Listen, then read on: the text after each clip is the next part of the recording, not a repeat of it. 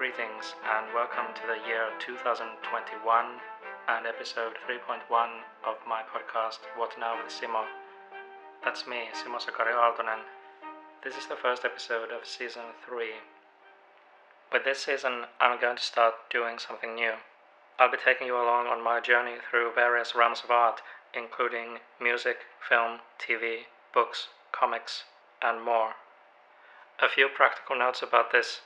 My prime reference for music is the English music magazine called The Gramophone, which used to cover all types of music at that time. In terms of when something came out, this has some effect because it depends on when something came to the UK over the Atlantic and was featured in The Gramophone.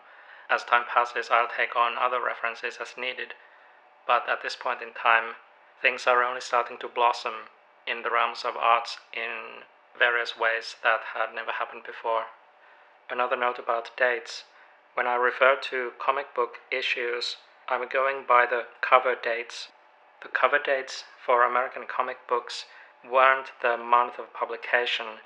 They indicated when those issues would be taken off the shelves, and they were published typically 2 months or so before the cover date.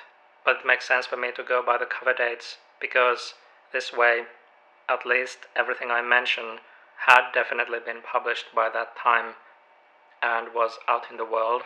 In any event, not everyone would have gotten to read those issues immediately. From any angle, it makes sense to go by the cover dates. I wanted to still mention it as a footnote that an American comic book cover dated January 1952 would most likely have been published in November or October or December, 1 to 3 months before that date.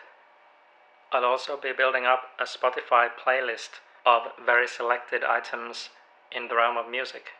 I'll add only very few items to that list for each month. Actually, there will be several playlists over time, but the one I've already started and that you can find on Spotify, called What Now with Simo 1952 to 1955, covers those years. When I reach the end of 1955, it will probably be quite a long playlist already. The playlist is already public, and there will be only one song in it after this episode: Tony Bennett's Blue Velvet. Now let's jump back to January 1952. Tony Bennett's Blue Velvet was the original recording of that song, and it had come out in late 1951. The version by Bobby Vinton that David Lynch would use for his film many years later would come along in the 1960s.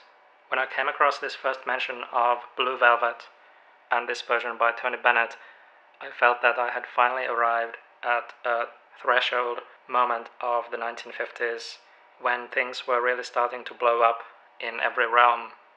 I felt like I had arrived at what for me is the modern era from my personal perspective, because now this song existed. And sometime before, the song Riders in the Sky had come into being, one of my favorite songs since childhood, and recordings of Caccini's Amarilli already existed. For reference about where we were in January 1952, I wanted to mention the ages of various people. On the 20th of January, David Lynch would turn 6 years of age. On the last day of January, Philip Glass would turn 15. Of people who would have birthdays later in the year, I'm going to give their ages at this point, going from oldest to youngest. Finnish composer Jean Sibelius was 86. Composer, writer, and philosopher John Cage was 39. Ray Bradbury was 31. The creator of Star Trek, Gene Roddenberry, was 30. Charles M. Schulz was 29 and had been doing his comic strip Peanuts for a year and 2 months. It had started on the 2nd of October 1950. The creator of The Twilight Zone, Rod Serling, was 27, and The Twilight Zone was still several years in the future. It would start in 1959. Harlan Ellison was 17. Bob Dylan was 11 and still known by his birth name Robert Allen Zimmerman. Greek composer and musician Vangelis was 8. Actor, director, and activist Edward James Olmos was 4. Larry David was 4. Births still in the future were those of Jerry Seinfeld, who would be born in 1954, and Norm Macdonald, who would be born in 1959. And as a further reference, H.P. Lovecraft had died almost 15 years ago in March of 1937, before the Second World War. In the realm of TV, things were still very quiet from the point of view of my personal interests, but one date I could mention as a reference is the 3rd of January, when the TV series Dragnet premiered on NBC. I've never watched that, but especially American listeners are likely to recognize the name of that series. I can cover the music side of this month quite quickly by simply having mentioned that Blue Velvet recording by Tony Bennett, and then mentioning that there was also a recording of Beethoven's Moonlight Sonata by Rudolf Serkin that had a nice distant quality, so it felt like you were across the room. It wasn't right on top of the piano. It gave it a ghostly feel. And Dave Brubeck had come along just recently, and there were some releases from him, and songs sung by Frank Sinatra were coming out every month. Unfortunately, so far, not many of them had been that good as songs, so he wasn't having great material yet. In the realm of comics, Marvel can be quickly skipped over by only mentioning that I like what they were doing with the cover layouts of their horror and science fiction titles, which usually featured this design. The title at the top, a large central image as the largest element on the cover, and then either on the left side or along the bottom 3 smaller panels, and each of these 4 pictures on the cover were from different stories inside that issue. These were all anthology titles, so they featured many short stories in comics form. Unfortunately, the covers were often the most interesting part of those Marvel horror and science fiction comics. They would get better over years, but at this point, there's not much to be said about them. DC also wasn't doing anything interesting in January of 1952, but there were 2 text pieces of some interest. One in Sensation Comics number 107 about the magician Harry Houdini and his debunking of spiritualist beliefs.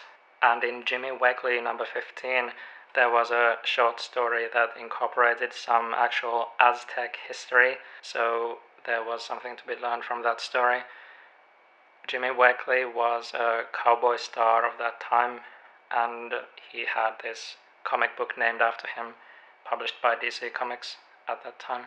I already mentioned in the last episode of Season 2 that EC Comics was the only one of the companies existing then putting out a really solid lineup of comics where each issue aimed for a very high quality, unlike Marvel and DC, who were selling by quantity instead of quality.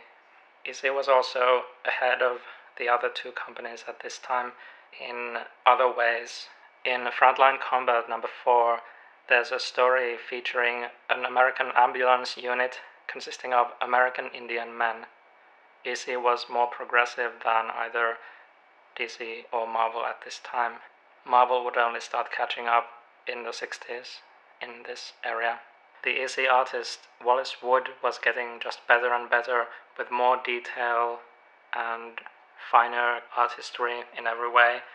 He was featured especially in the science fiction titles called Weird Fantasy and Weird Science, as was his protege called Joe Orlando. Both of them helped define the 1950s style of science fiction. And something I also appreciate in their art is how much they were keeping up with the times compared to, for example, Jack Kamen or Jack Davis out of the other EC artists. Wallace Wood and Joe Orlando were paying a lot of attention and putting a lot of creativity into the clothes of the people in their stories. They were incorporating more interesting designs into the clothes of the characters. That adds a real additional interest to those stories. Some other artists were having the characters in simply something looking like they were from the army from the 1940s, or office workers from the 1940s, men in suits, women in dresses, that didn't look like they had seen the 50s yet. Well, this was January 1952 with Simo Sakari Aaltonen. The second book of transcripts for this podcast is coming out next week. It's done, but I want to do some final checks before hitting publish on that. That playlist I mentioned is already on Spotify, and you can follow that for convenience. I also want to mention I always welcome comments and questions and reactions. If there's anything you'd like to hear my take on in future episodes, whether related to my journey through time or something entirely different, or if you want to comment on anything from previous episodes, or whatever it might be, I always welcome messages in any form. You can find me on several social media, and my website is getting more comprehensive over time. Thanks for listening, and I'm wishing you a very good 2021, and of course, good night. Take care.